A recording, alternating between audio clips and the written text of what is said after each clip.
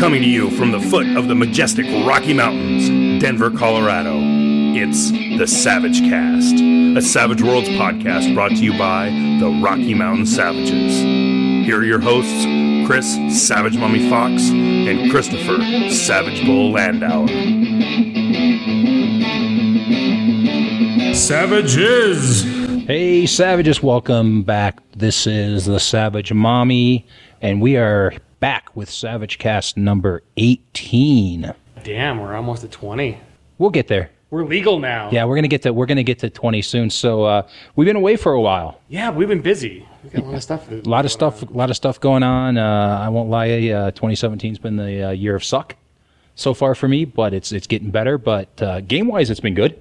Right? Yeah, we just came off of Tacticon, which is a lot of fun. We want to thank our special sponsors for Savage Worlds. A bunch of the Savage Worlds creators out there sponsored our Savage Saturday Night event.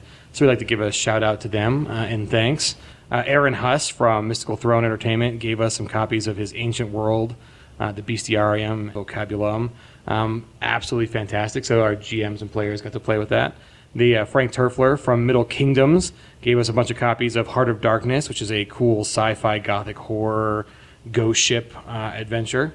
Eli Kurtz from the recently very successful Kickstarter. He's from Mythic Gazetteer, but his Kickstarter was for the Blackwood Errantry Codex, which I think both of us picked up. Yes. And that's kind of fun. It's like German fairy tale meets wushu. And he graciously gave away 2 extra copies of that to our players. Kevin Rohan from Silver Griffin Games. He's a longtime supporter. We had a couple copies of Campo Kikini, Mill Castle 42, and Wellstone City to give away, which was totally awesome. Nathan Carmen from Tricky Troll Games gave everybody at Savage Saturday Night a copy of Vigilante's Rise of the Powerless, which is a new mini setting. And so hopefully we'll see that at future conventions now that all of our players have it. Much thanks out to Sean Patrick Fannin, who gave a bunch of copies of his Evil Beagle Games bundle. Yeah, he just did a bundle of stuff. He always puts together a bundle of whatever he's, Savage World stuff he's has or been working on, and he's another one of those longtime contributors. So we have some. I think we still even have more to shout out, but we have such great people to contribute to us on a regular basis.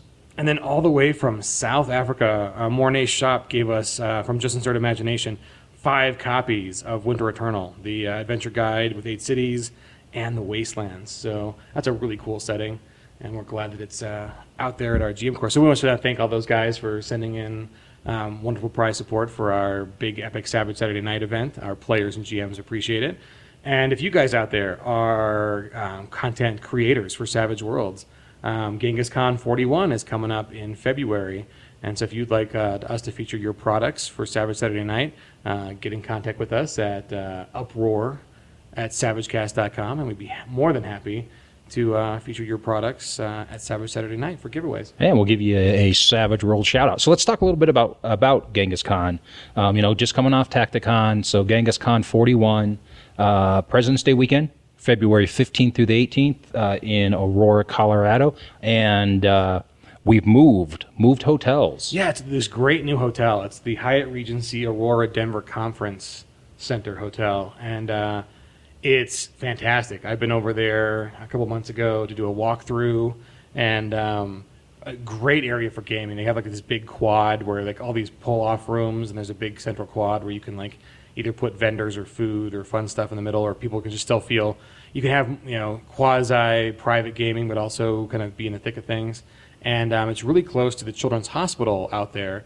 And we're actually planning on doing some charity events to bring some GMs over to the Children's Hospital to run games for kids during the weekend. So it kind of meets both of our goals of epic, fun gaming space and being able to give back with some charity events. Yeah, and we've got a few kind of exciting things that are going to be happening at Genghis. And I think the biggest one for you and I is that's going to be the convention debut of Buccaneer Through Hell and High Water. Yeah, so we are going to fulfill the Kickstarter pledges for all the people who purchased epic gaming table rights to be able to be the first players for Buccaneer through Hell and High Water at a convention setting. So, of course, shit! Non-play testers. You just said epic. Oh, we got our work cut out for us. So we probably better start getting the adventures written so we make them epic. Beyond the writing the book, polishing the book, finishing the book. I mean, we've been in preparation for this for more than a year. In fact, we've got little pirate miniatures which are getting painted, ships, these gorgeous ships that are getting worked on. So not only will we have epic pirate voodoo goodness, we will have nice terrain and other fun stuff too. So yeah, we did let's piggyback off of that debut. We did get a playtest document out. So it is out to some folks. There's some folks playtesting it for us. Waiting for them to, read through the document, do a little play test, get back with us. So things are still in the pipeline, still working on it. Unfortunately, a little bit delayed. But a lot of Kickstarters are delayed, and I think people understand that. You keep the communication open, you keep letting people know what's going on, and you make sure you put out a hell of a product. And I think we're going to put out a really great product. And so I think people are going to be excited about it. So I'm excited to get it out there, excited to run some games at Genghis Con. I kind of have been thinking about an idea, and I'm very likely going to go. There's some costume shops around Denver, one called Wizard's Chest. And I'm seriously thinking about running myself a pirate costume for the weekend. Absolutely. Or at least to run my game on Savage Saturday Night. Matey. Yeah. The other cool thing too is that we just got the character sheet proof from Carl Kiesler. It's beautiful. It's pretty gorgeous. I kind of want to eat it. It looks so good. But another cool, awesome thing is that we are going to have our first international guest for Genghis Con, and probably the first international guest for any Savage Worlds convention ever, all the way from Bari, Italy. We're bringing in Gilbert Gallo, who actually helped us out on Buccaneer. He created the Cartomancy adventure generator for our setting. And we're going to talk about that. We'll probably talk about that in a little bit when we get to our main topic. Yeah, it's an awesome adventure generator where he actually kind of brings in this voodoo flavor of you're using the cards as a means to contact the Loa, and it's great. It's it's a very detailed multi-page document within the book that really kind of fleshes out a very epic swashbuckling voodoo kind of feeling to it. And you also know Gilbert from Mythos. An excellent ancient world setting, classical gods. Olympus Inc. Did it with Charles White, and he did a setting called Voodoo Pirates, which made him perfect to come in and help us on our setting. So we're bringing in Gilbert Gallo all the way from Italy for Genghis Con. So if you guys want to come and hang with Gilbert, book tickets now for Genghis Con 41. Oh, and then the other big thing too. We mentioned Sean Patrick Fannin. He has been known to run epic sized games for Genghis and Tacticon. Yeah, he ran one at this past Tacticon. Yeah, like multiple tables and just dozens of people involved all at the same time. And he's planning on doing his biggest epic table event ever for Genghis Con 41 with his system, which is kind of G.I. Joe goodness, called Freedom Squadron. So those games are actually already up on the tabletop.events website if you want to get in on the Freedom Squadron action while you're coming out to play Buccaneer and other goodness at Genghis Con 41. You can already sign up for those games. So, check out tabletop.events. Genghis Con 41. I think it's on. Yeah, game submissions are already up. I mean, the game submissions went up the Saturday, I think, of Tacticon. So we're still gaming at Tacticon. And the Savage Saturday Night, Matt Rouse, who is the owner of the conventions, came in just to kind of talk to us a little bit, let us know what was happening with Genghis, where it was going, those types of things. And he said, "No, by the way, if you want to run games for Genghis Con, you can start submitting them." And I don't know if you noticed, but there was a few people like, damn, already? Like, I have to start thinking about Genghis Con already? People, start getting your games in. Yeah, that's kind of the tough part of our convention schedule here in Colorado is that we've got a late fall and then like midwinter, gaming convention. So there's a big break between Genghis and Tacticon, but a very short turnaround between Tacticon Well, and Genghis. and we're a month shorter, if you really think about it now, between Genghis and Tacticon, because Tacticon moved from Labor Day weekend off of that to the last weekend in September. Yeah. And so, we lost a whole month, and I'm like, oh crap, we got to get some stuff ready. So, anybody out there wants to run games, get them up there.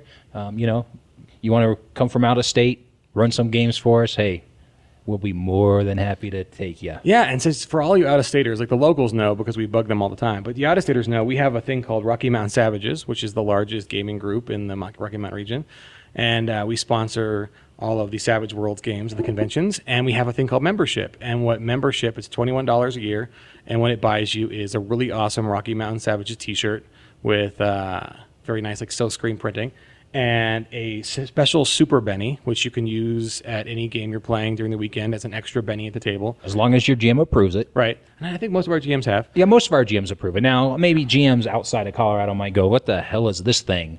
But, just tell them, say, hey, I'm supporting a Savage Worlds group and helping them, run better games and do things like that. And maybe they'll let you use it. And they're just cool as having a little memento of Right, being a exactly. membership as well. Yep. And then we always come up with some custom dice. So Yeah, we'll be doing a custom die order for 2018. Probably here in the next couple of months, I'll have to get that done so that we're ready for Genghis. oh yeah, we don't really have months in like the next couple of weeks, really. Yeah, so we'll get that taken care If of. you guys want your shirts printed for you for Genghis when you show up, head to RockyMountainSavages.com, and the first thing on the front page is a link to the PayPal for $21 for membership. And if you get your membership in before the convention, we'll have a shirt ready for you. And we will definitely. I mean, if you get it, and again, we welcome. I mean, if you're out of town, folks, and you wanna kind of help support us, it supports the club, kind of helps us, pay for the dice, pay for the T-shirts, those types of things, so that we can keep doing this, and it's not so much out of Chris and my pocket. That's kind of where that goes to. So it goes to helping us run the club, the website, the forums, all those types of things. We don't do a Patreon or anything like that, but I've been thinking about it at some point maybe, but that's down the road. So we'll be happy to mail you your stuff. So yeah, we've got a nice big package heading out to California right now. One of our Savage members who's out there, who's a Rifts specialist. And so we're going to throw in some cool stuff for them as well. But yeah, we have like members in California, New Hampshire, Nebraska, Texas, New Mexico, Wyoming, Vermont, I think. So you guys are like all over the place. So if you come and visit us, you don't have to come visit us, but it's more fun if you do. For Genghis Con 41, remember it's February 15th through 18th in Aurora, Colorado. And come out and play with us because we run more Savage Worlds games at Genghis and Tacticon than any other convention ever. Like more than Gen Con, more than Origins. And we want to, and really, to be honest with you, we want to run more. Oh yeah. If you didn't get to run for Tacticon, you locals out there who are hopefully maybe listening to this, come run for Genghis. We want to run a lot more games at Genghis. So we just want to keep those games up. We want to have full tables. We want to have lots of games out there for people to play in because Savage Worlds, it's a pretty popular system, especially at our conventions. Yeah, I think our record for Genghis is over 100 games for Genghis Con. So hopefully we'll meet or beat that this year. And come be a part of that. Savages News! So let's talk a little bit about a few quick news items. Not a whole lot to discuss right now, but I wanted to talk about a couple Kickstarters that are out there. Oh, no, before that, though, we got a nice little announcement. Like our co-host, who's not here right now, he's out camping, David Garrett actually has a cool announcement that he has some content that will be in the new Savage Worlds Explorer magazine. So we can't tell you what it is, but he says he's already been paid for it. So hopefully it'll be in one of the future magazines. Yeah, so maybe issue, I think they've done 3 issues. I have the first 2 issues. A friend of mine picked them up for me at Gen Con. Really a good deal. It was $10 for the magazine. Now, you might say, oh my God, $10 for a magazine. But the first issue had basically 2 full-length adventures in it. One, I believe, was for Weird Wars 1, which is an ongoing campaign that they're going to put in the magazine. And then the other one, believe, was for Deadlands. And then in the second one, they had 3 different adventures, and I could be mixing up the issue numbers, but they also had a Last Parsec adventure. So you're getting good content for $10. And as far as I know, and I could be wrong if people know about this, but I was under the impression that the magazine would at some point have adventures and like creature features and like treasures and kind of write-ups, kind of similar, probably not to the extent, but similar to like the old Dragon magazine, Then they might have different things for different settings, previews, things like that. Oh yeah, there was a preview for Flash Gordon in one of the, I think it was issue number 2 had a Flash Gordon, and it was one of the races. I think it was like the Lionman. So hey, it's worth picking up. You can get it from Pinnacle's site. I think you can get it on DriveThruRPG. I think you can get it as a PDF or a print. So there's lots of ways to get it, and support Savage Worlds Explorer. I'd like to see a Savage Worlds magazine, continue to publish. A long time ago, I don't know if you remember, Chris, did you ever read Shark Bites? I think the Shark Bites was ended before I got involved, but I've gone back and read I think the Savagepedia kept copies of it. Yeah. So if you want to go back and look at some of that, and that was just an online magazine. And again, I'm saying this a lot today, but I could be completely wrong. But I think, if I'm not mistaken, that Mark Gacy, one of our locals, I think he was part of that effort to put out an online Savage Worlds magazine. I could be completely thinking completely off the wall, but I'm pretty sure he was a part of it. That's awesome. We love Mark. He's awesome. He's one of my favorite GMs. So let's talk about a couple Kickstarters that are coming out, or that only have a little bit of time left. 2 biggies.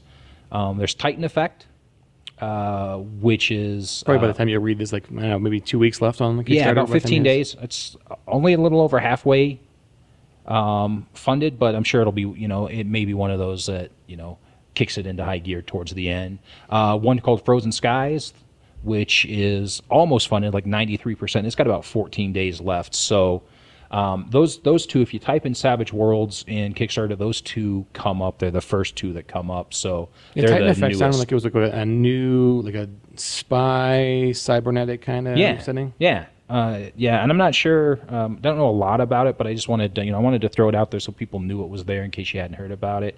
And I believe next in Pinnacle's pipeline is Flash Gordon. Yes. So that should be, I would think, in the next couple months. Yeah, I thought they said they've been hinting. Lots of people have been asking, and they haven't set a firm date yet, but it sounded like it was going to be before Christmas. So.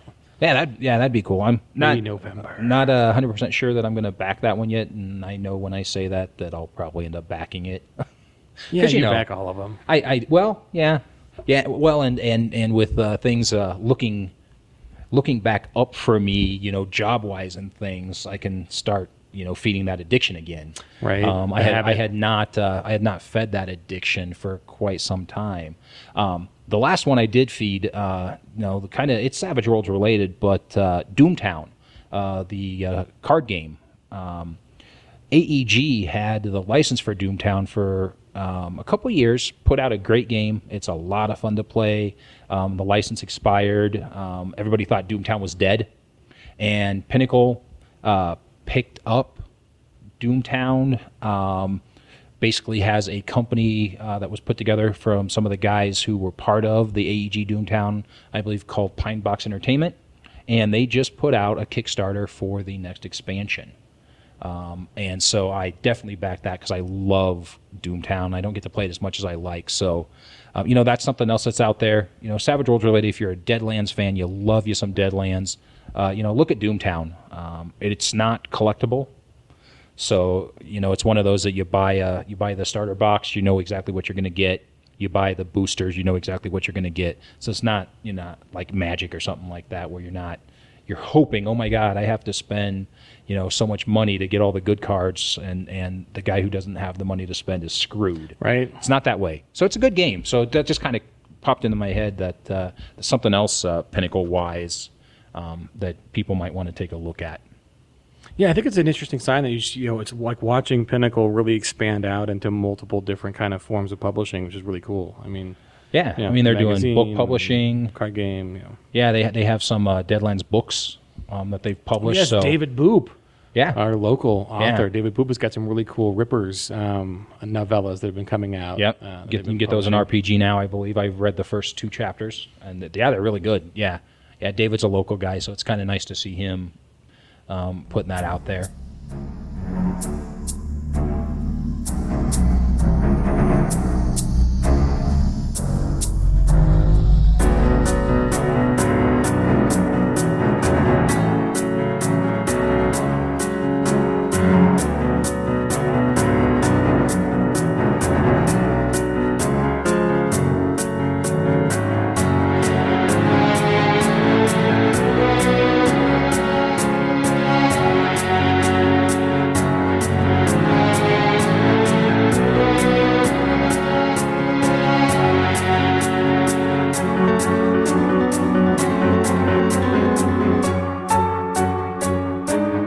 So let's move on. Let's talk a little bit about let's get to a main topic and get to the meat of the show.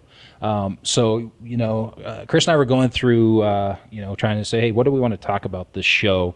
Being away for a while, what's out there? What can we talk about? And came across a post by Charles White. Our good friend and collaborator. Yes, on good friend and Buccaneer. collaborator. Yeah, he is our publisher for Buccaneer. So full disclosure. Right now we're connected. We are have to, connected. We have to disclose things. Before we were just schlubs. But That's now- right.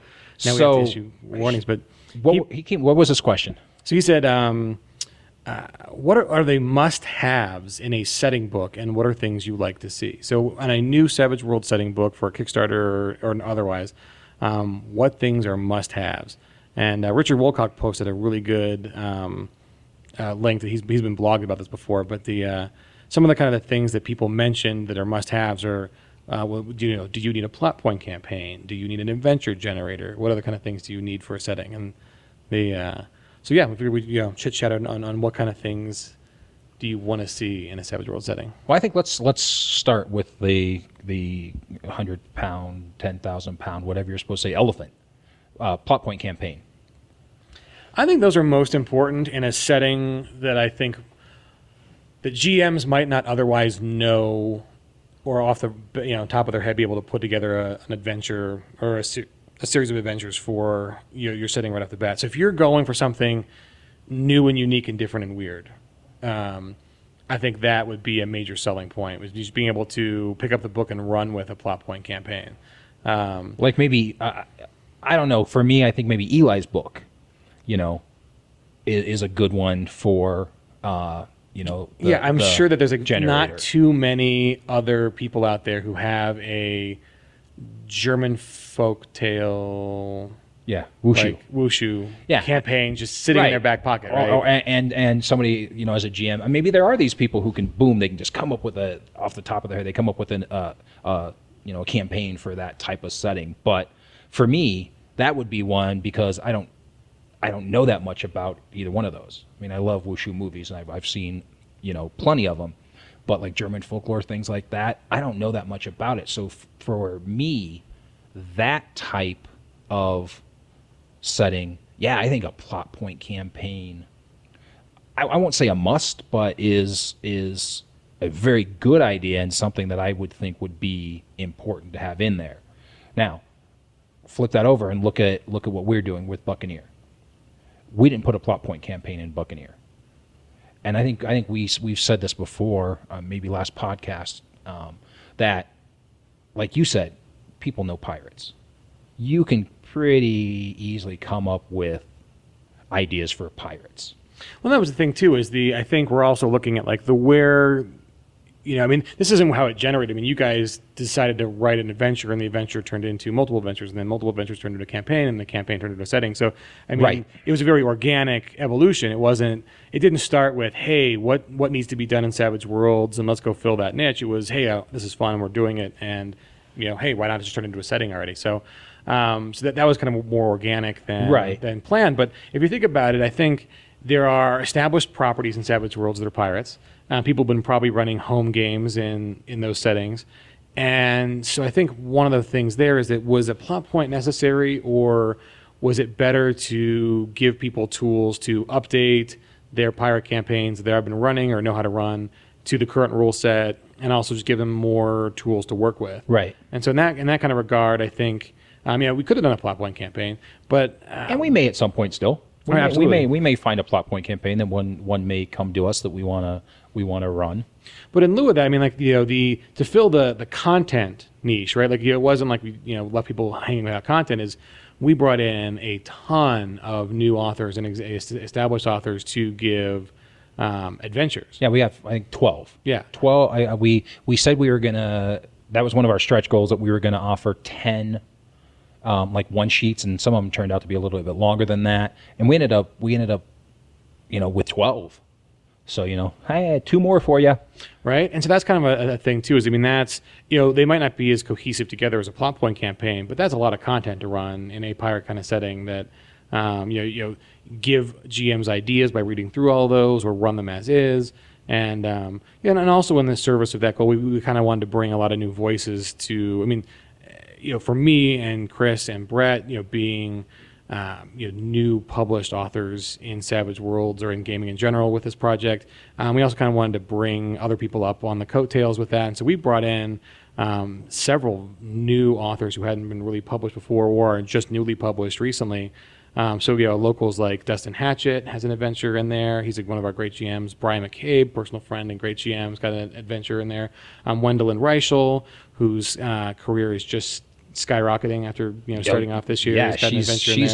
She's going crazy. I mean, she also gave us cool stuff for Savage Saturday Night too. Some like really cool bottle openers that were like playing cards. It's pretty awesome. Yeah, she's actually she quit her full-time job to tackle this freelance writing as her full-time job. I say more power to you, Wendy. I hope it goes awesome for you. Yeah, so that was kind of part of our ethos in putting these out is let's get more unique different names out there, and then we also brought in some just great established A+ authors to write adventures who are their names have been all over Savage Worlds products, and they write just fantastic stuff as well. So that was kind of the idea there, was to give people a mix of new voices and really talented people who are already established, and more than 10 adventures. And then the other part, that I think ties into this is to give people content as an adventure generator. Yeah, and I would say again, must have. I think must have is a strong thing to say, but I think any setting that has an adventure generator, to me, is kind of one step above. Again, there's plenty of don't get me wrong. I'm not saying that if you don't have an adventure generator in your setting that it's not a good setting, but I just think that Savage Worlds lends itself so much to an adventure generator and a card-based, obviously, adventure generator that I think it's close to a must-have, especially if you don't have a plot point campaign. Oh yeah, and that's the thing is it kind of the one we've got from Gilbert is just fantastic, and it's I guess if you don't have an adventure generator, maybe even like just a bare minimum having a list of adventure seeds or similar, just things that if you read our generator, you can run Gilbert's generator as is. You deal out the cards, and each card has significance. And you can kind of read up on what their significance is. But even just reading through it, he puts in so many kind of ideas and unique twists that even if you don't use it as written, dealing out the cards, it serves as kind of a very in-depth idea generator for plot hooks and complications and interesting kind of adventures tailored more towards the setting and how you want the setting to feel in the play. And I think that's kind of the big thing is that there are people out there who've published. It's kind of funny. I think I commented on Facebook recently that RPG players and authors spend as much time talking about and harping about and criticizing and bitching about RPGs and how to play them or giving other people advice as they do actually playing. I don't think that's a bad thing. I think self-reflection is pretty good. But there is a lot of just, a lot of advice giving. I mean, we do this on the show as well, and I don't think we do it from a position of authority and this is how it's the only way to do it. I think we just kind of do it as like sharing ideas, and hopefully it'll spark your imagination less than trying to establish some standards of like, this is the only way to run games, or games that don't do the suck. But people out there have published lots of 100 plot hooks for your campaigns, or you can pick those up for like 99 cents on RPG. They're all over the place. But I think what would set a generic product like that apart from one for Savage Worlds would be, do the plot hooks and do the adventure generators, and does the plot point campaign evoke a certain feel of how you think your setting is most fun to run, like the mood, the specifics. And I think that's kind of what is more valuable. That's a value add.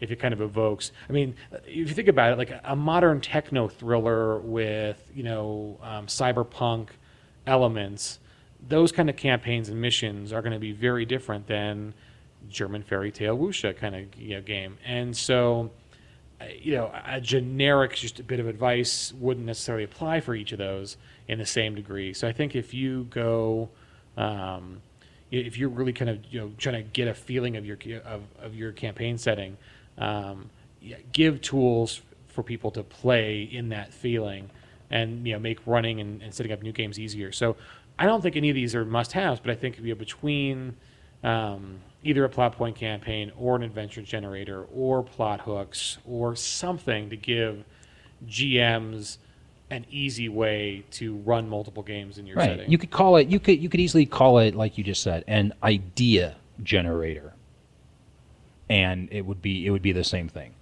and it wouldn't even need to be card based. You just you have a bunch of various ideas of things that could happen in your game. The adventure generators, I like the Savage Worlds ones just because, of course, my big thing is the cards. I love the card base. I love throwing out the cards. And the thing is, though, in any adventure generator that you have to look at too, and I think most people would say yes, they agree with this, and would say, yeah, I already know this, but there's some people out there who would say, okay, I have this generator and it's a card based, and so I'm going to be beholden to what the cards say. Don't do that.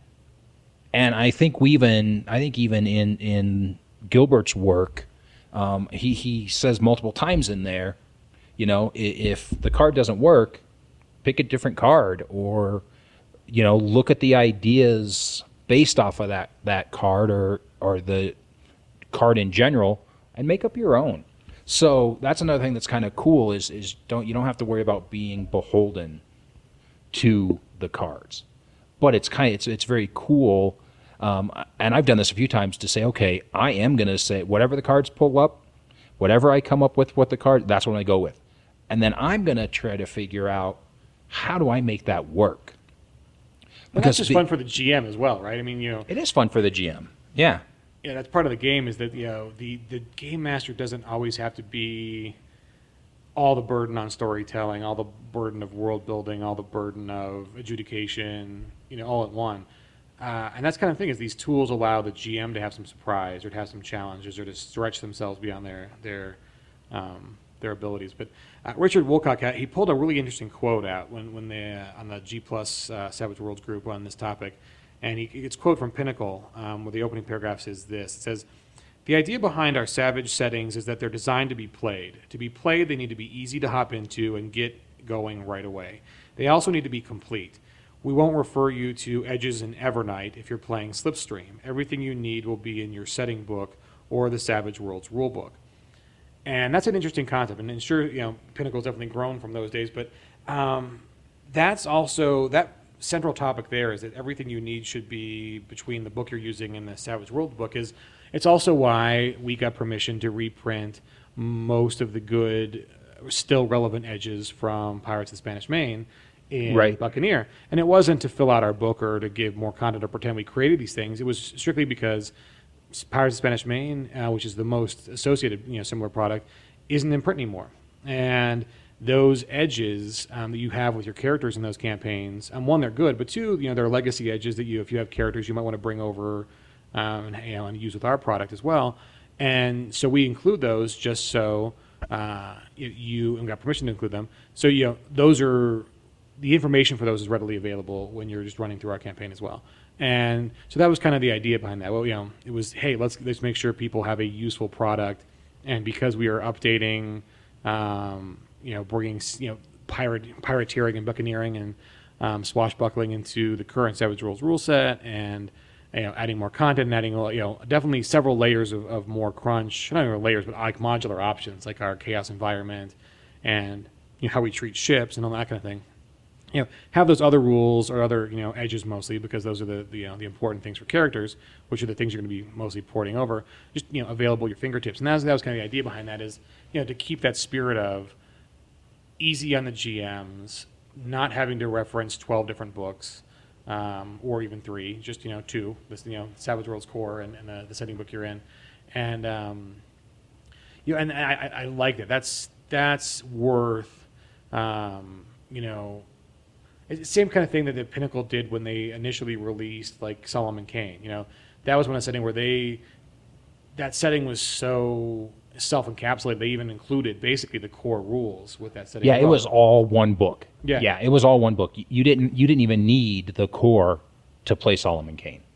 Yeah. And they don't do that anymore, obviously, because especially since moving to the new smaller format. You're kind of running up against page counts and how much you can get on page counts with perfect binding and all that kind of stuff. But we definitely moved into smaller separate books. But several people on the thread on G Plus mentioned that they really like the all-in-one. The all-in-one was important, and that if you had a separate GM's guide and a separate player's guide, and everything was broken up and printed separately, that was less attractive than all-in-one book. Yeah. And I know it was mentioned in there too that some of the Savage Worlds settings have gone to 2 books, and that was happened when they went to like the smaller size. Yeah. And a lot of talk about page count, and I think that's important too, because you have to look at page count. From a publisher standpoint, from how much is it going to cost, from those types of things. Is it better to split it into 2 books? Is it easier to have it in 1 book? And I think a lot of settings outside of Pinnacle, I think most people, I would say, manage to fit all of their stuff into a single book. Looking at around 90 to 150 pages. Yeah. Well, here's a question on that. When people split stuff up into multiple books, one of the most common ways to do that is to have a GM book and a player book. Question on that.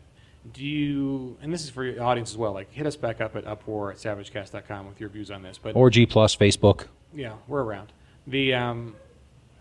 If you are a GM or a player, have you ever been able to successfully suppress world secrets that are in the GM section from the players? And is that even necessary? If there's a lot of times in the GM section they'll give more detail on politics and happenings and backgrounds.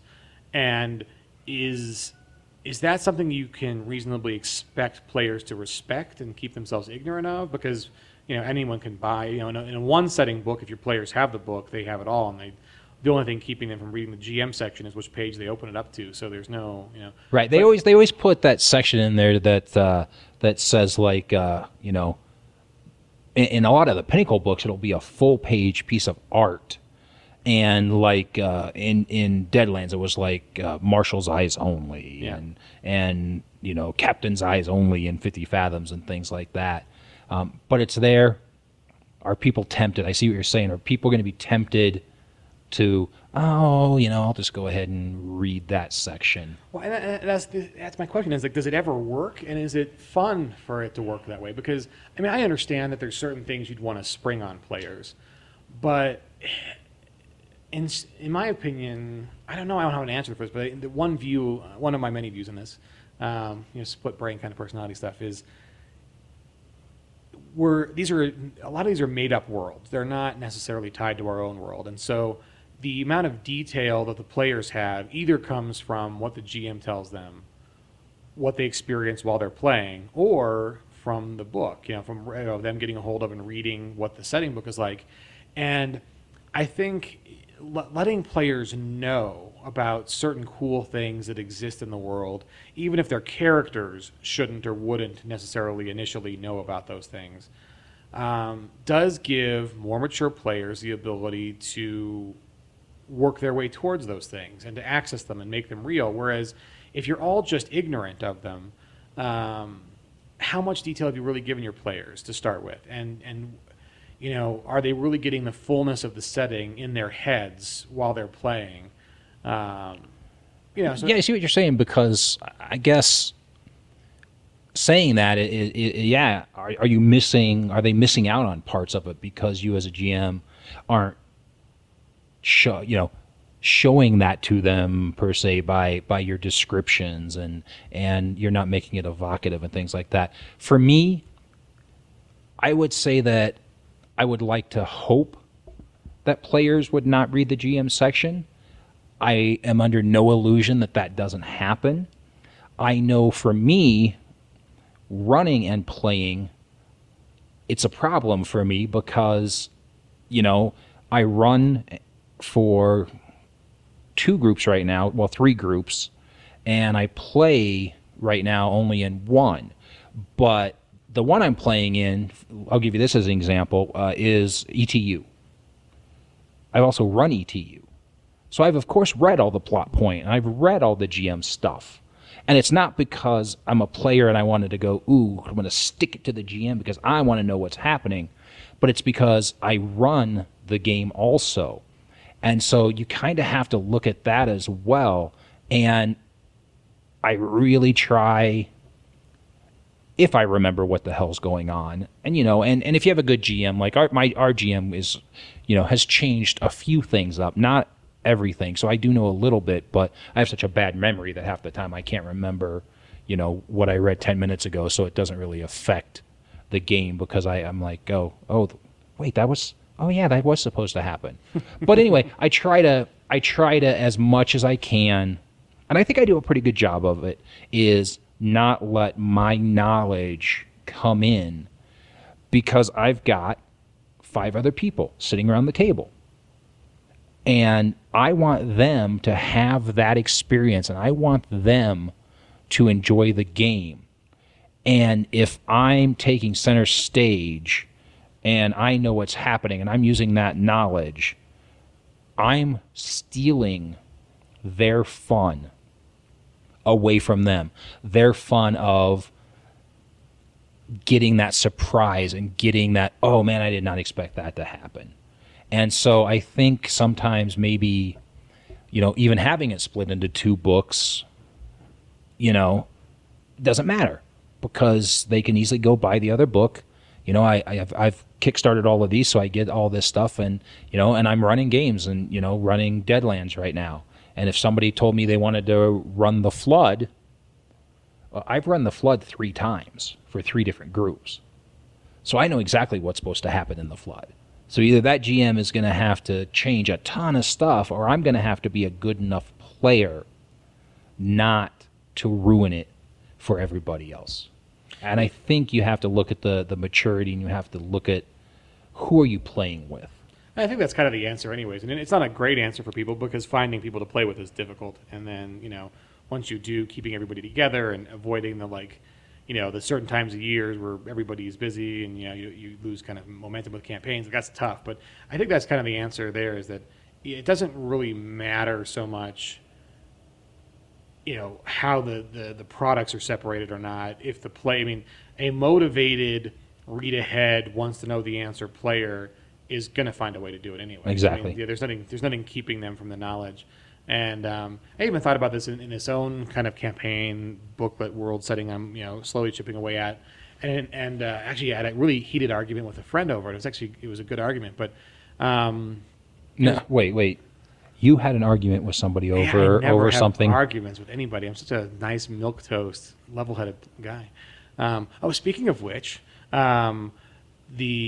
Squirrel. Right, squirrel. No, but I'm thinking about getting the Great Game Debate. I've had the domain name for like more than a year now, maybe 2 years, and so I think that's one of my projects for this year is to get the Great Game Debate podcast up and running. Which the idea behind that is to actually have heated debates on current events in gaming, whether it's sexism in gaming and that kind of stuff, or which version of Dungeons and Dragons is the best one. But whatever it is, like the freedom of speech, nice argumentative debate.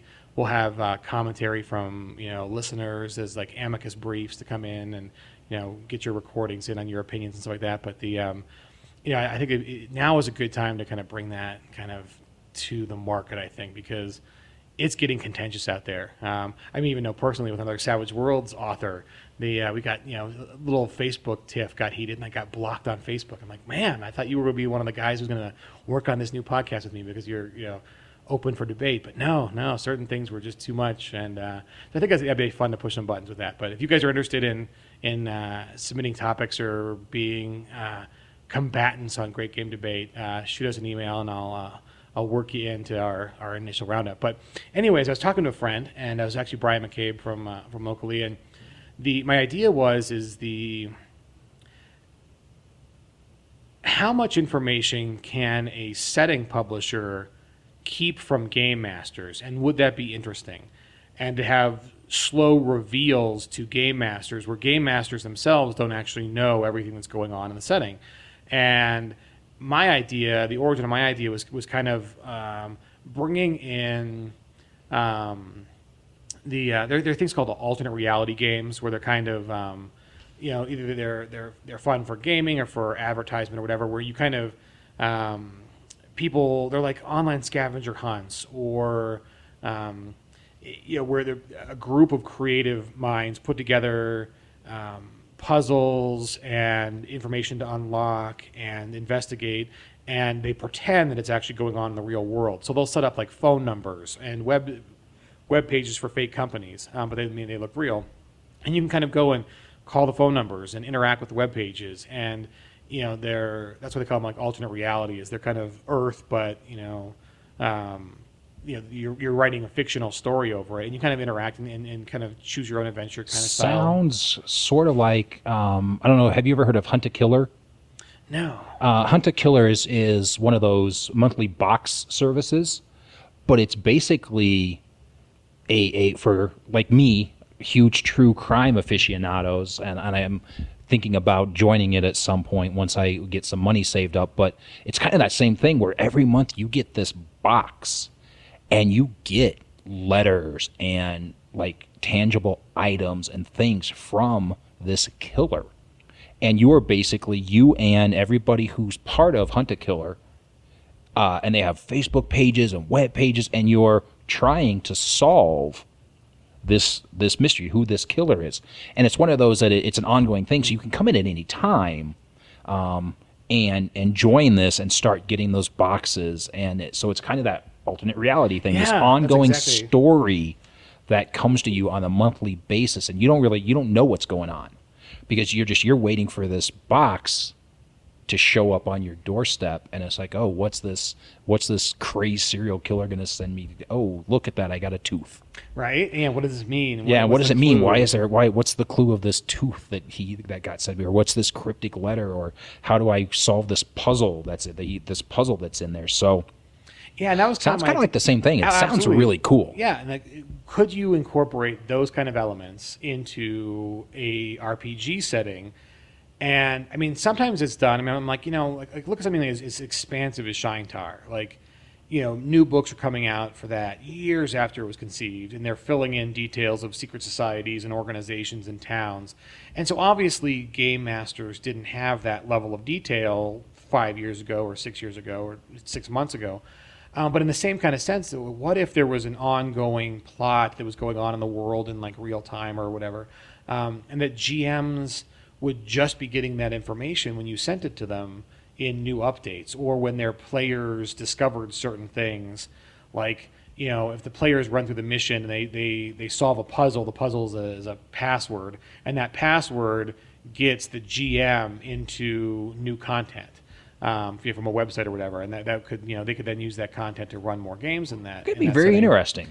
And Brian's point was that he sounded very negative against it because his position was, I hope I'm doing this justice, that as a GM you want to be kind of omniscient and know what's going on in the world, and that so how could you effectively run a campaign, outside of being just like a rules adjudicator, if you weren't aware of what all these things were actually going on.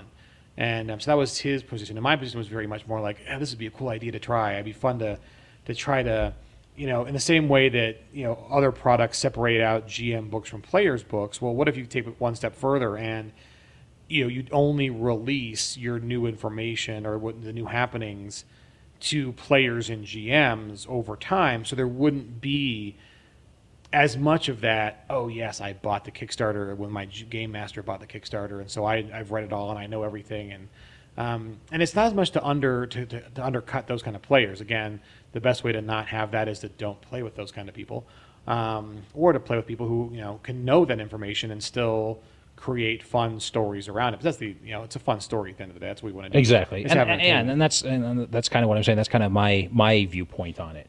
That's what I'm doing in ETU is I'm playing a fun character, but I'm staying away from, I remember what was supposed to happen. I think that is something, I think you're onto kind of an interesting idea.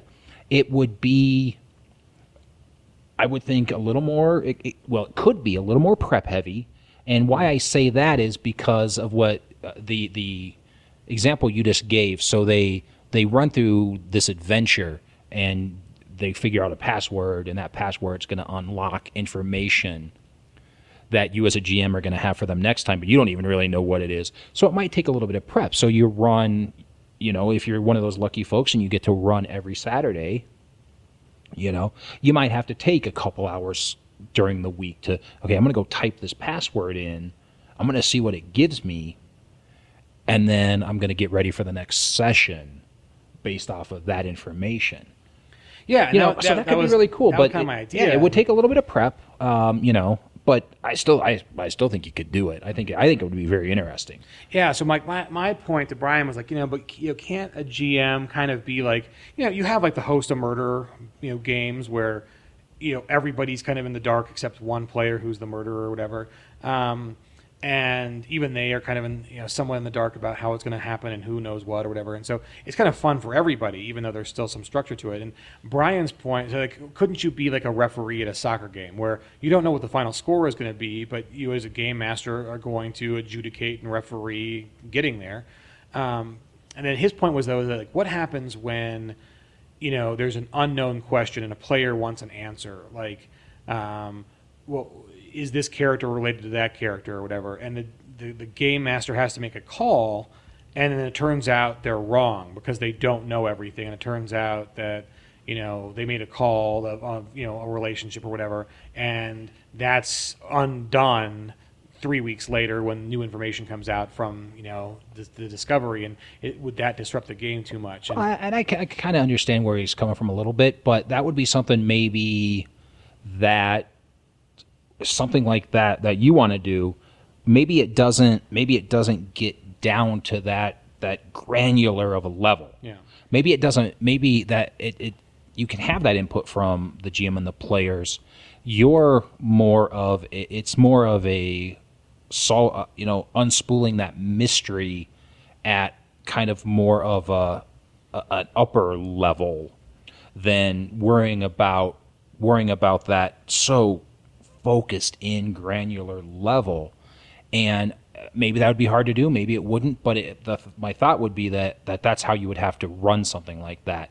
It's going to be a bigger, higher level thing.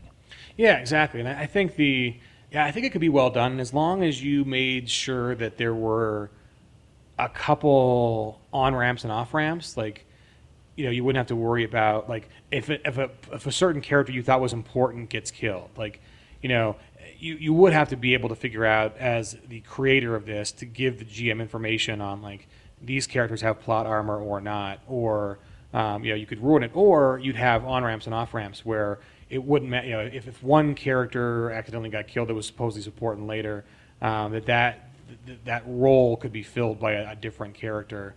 just to allow the GMs the ability to, if their players do something crazy and, derail the train instead of, waiting for it Right. or whatever, still make the rest of the campaign useful and fun. But so I think it kind of walks the line between a scripted campaign and a plot point. I mean, I think the scripted campaigns from the other settings do are often kind of a little narrative locked in and heavy.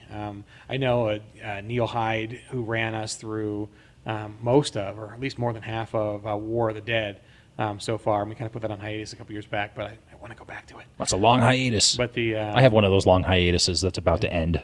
But it was great. I mean, we played for over, I think, a year and a half before we kind of found a convenient little stopping point. But I definitely want to go back to it. But those are things where I think that was that's much less plot point, much more traditional campaign.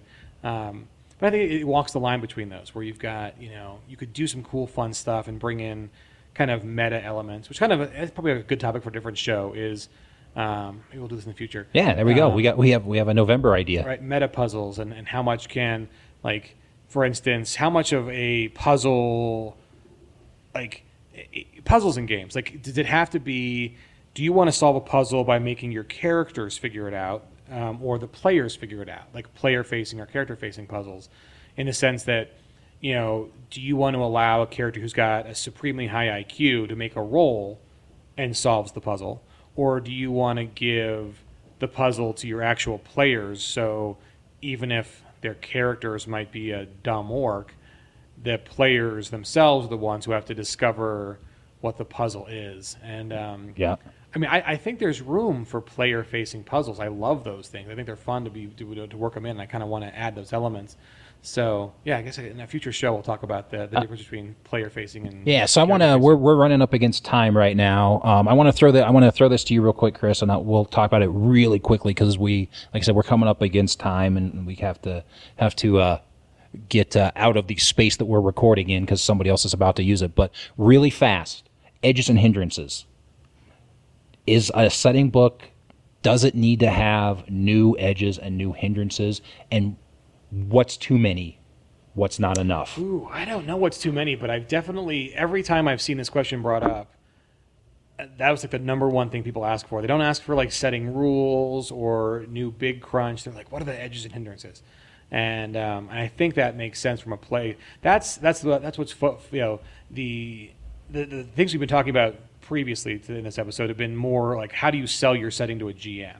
Like, right. Game masters are more concerned about how to, adventure generators and plot point campaigns. But I think there are so many players out there who also buy settings. I think the edges and hindrances are more in line with what they want because want to see is that because that's like how can I customize my character? How can I make a cool character? What cool new things can my character do?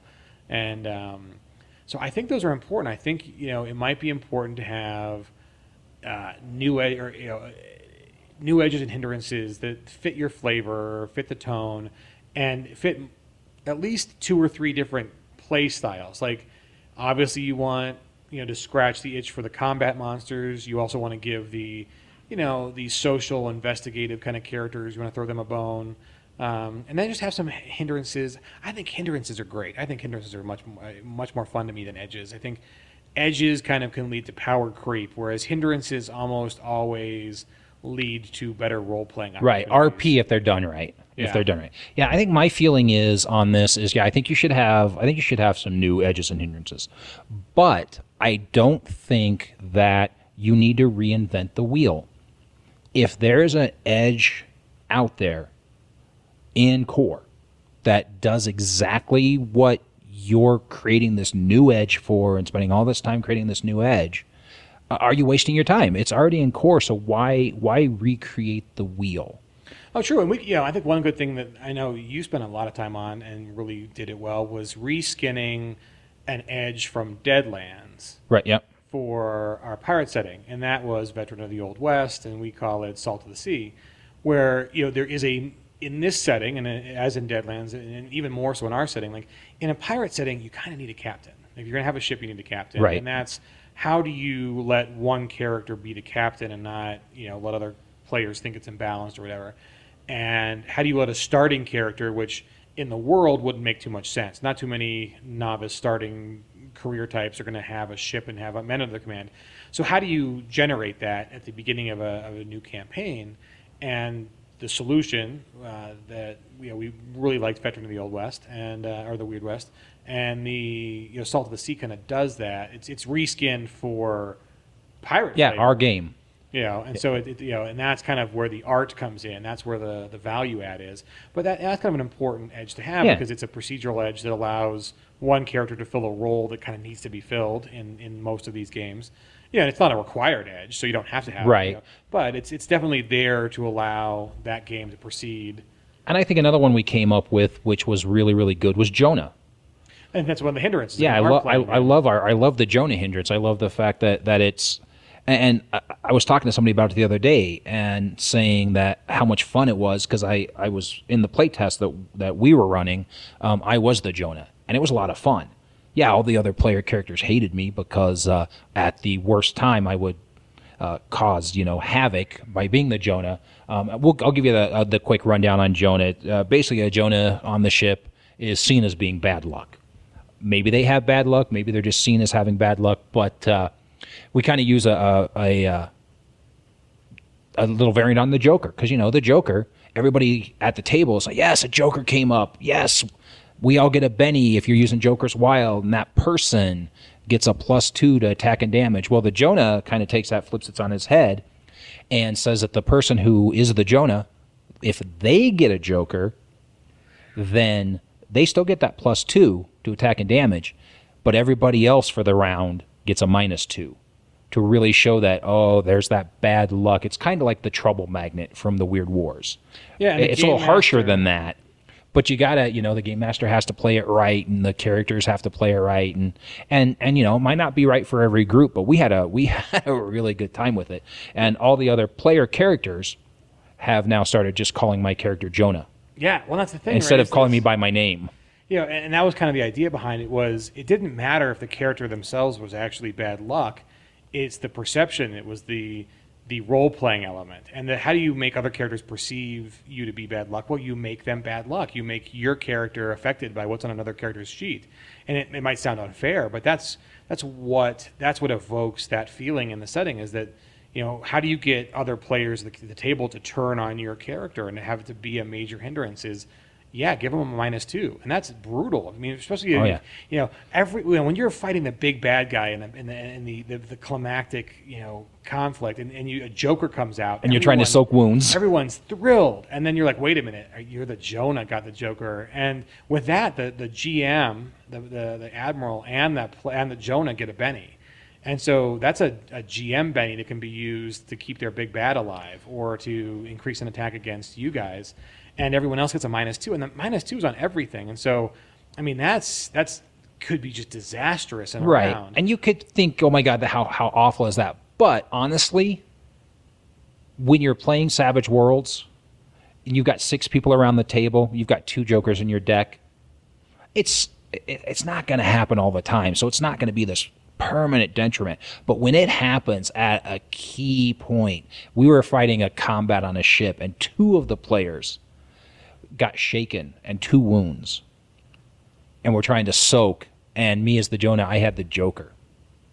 Right. Good luck, guys. They were not able to soak. They had some issues, but it turned into a great story. It was a lot of fun. Maybe not so much fun for them, but it was fun for them because we still talk about it. Right, if it wasn't fun for them, we wouldn't still be talking about it. And that's the thing too, is that we kind of wanted this, and not a lot of edges have this kind of power, but we wanted to evoke that kind of feeling where this is an edge that's worth going on an adventure to get rid of. This is an edge that's worth, killing a fellow member in your group to get rid of. And however you want to resolve that, it's unavoidable with role play to just dismiss this edge and or hindrance. And so that's kind of what we wanted. I mean, I was like, this is going to be a role-playing magnet. This is going to be something that's going to make your games play differently. So, very easy for the GMs to say, not going to happen. Don't want to have that on the character sheets. But if you want to play that out, and I think Brett was even running a playtest group that had 2 different characters took it. Right. And, so that's the kind of thing is the stories coming out of that are like, yes, this is what we wanted to accomplish. It definitely is. And when two people in a group look at an edge and go, that's going to be fun, that's cool, I think you did something right, even though it's a detriment. I think we did something right to have two players go, oh man, that looks like that's going to be really fun, and that could lead to good role playing. And then both of them say, yeah, we're both going to take it. And you're like, let's see what happens when you both get a joker. Right? How happy you are -4 to have that. So yeah, I think it's good. Well, I think we kind of covered the topic pretty well. Again, kind of up against time. So I want to thank everybody for listening. We're back. We didn't pod fade. Life happens. Yeah, no, we pushed out number 18. We're not gonna. I don't know that we're gonna promise. We're not gonna promise. 2 shows a month, 1 show a month at this point. No promises. No. But we're here. We'll get shows out. When we can and on a timely manner when we can. I think for Chris and I both, I think things are starting to settle down a little bit. I think we're both getting back to a point where we can make some time and get some of these recorded. Get David in here. Being Colorado guy, he's out in the wilderness. He's out camping. He's out doing outdoor stuff. While we're sitting here in the library recording, and I'm getting ready to go start a new Star Wars Fantasy Flight campaign tonight as a player. So I'm gonna go and sit around a table. To hell with the outdoors and fresh air. Yeah, it's totally overrated. Yeah, screw you, David Garrett, for going camping and enjoying the outdoors with your family. I know, vitamin D's for chumps. Yeah, so again, thanks for everybody for listening. We do have lots of ways to contact us. Write us at uproar@savagecast.com if you have questions, comments, ideas. Go out to our Facebook group, SavageCast. G+, we're SavageCast there too. So you can find us multiple ways if you want to share show ideas. You want to give us your comments, your thoughts, things like that. Help us out. We've said it before.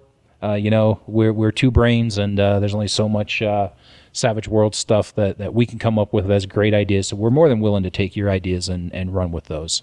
So yeah, this has been Chris, the Savage Mommy Fox, and Christopher, the Savage Bull Landauer. And I hope you enjoyed Savage Cast number 18. I'll tell you what I want, what I really, really want. Later, Savages.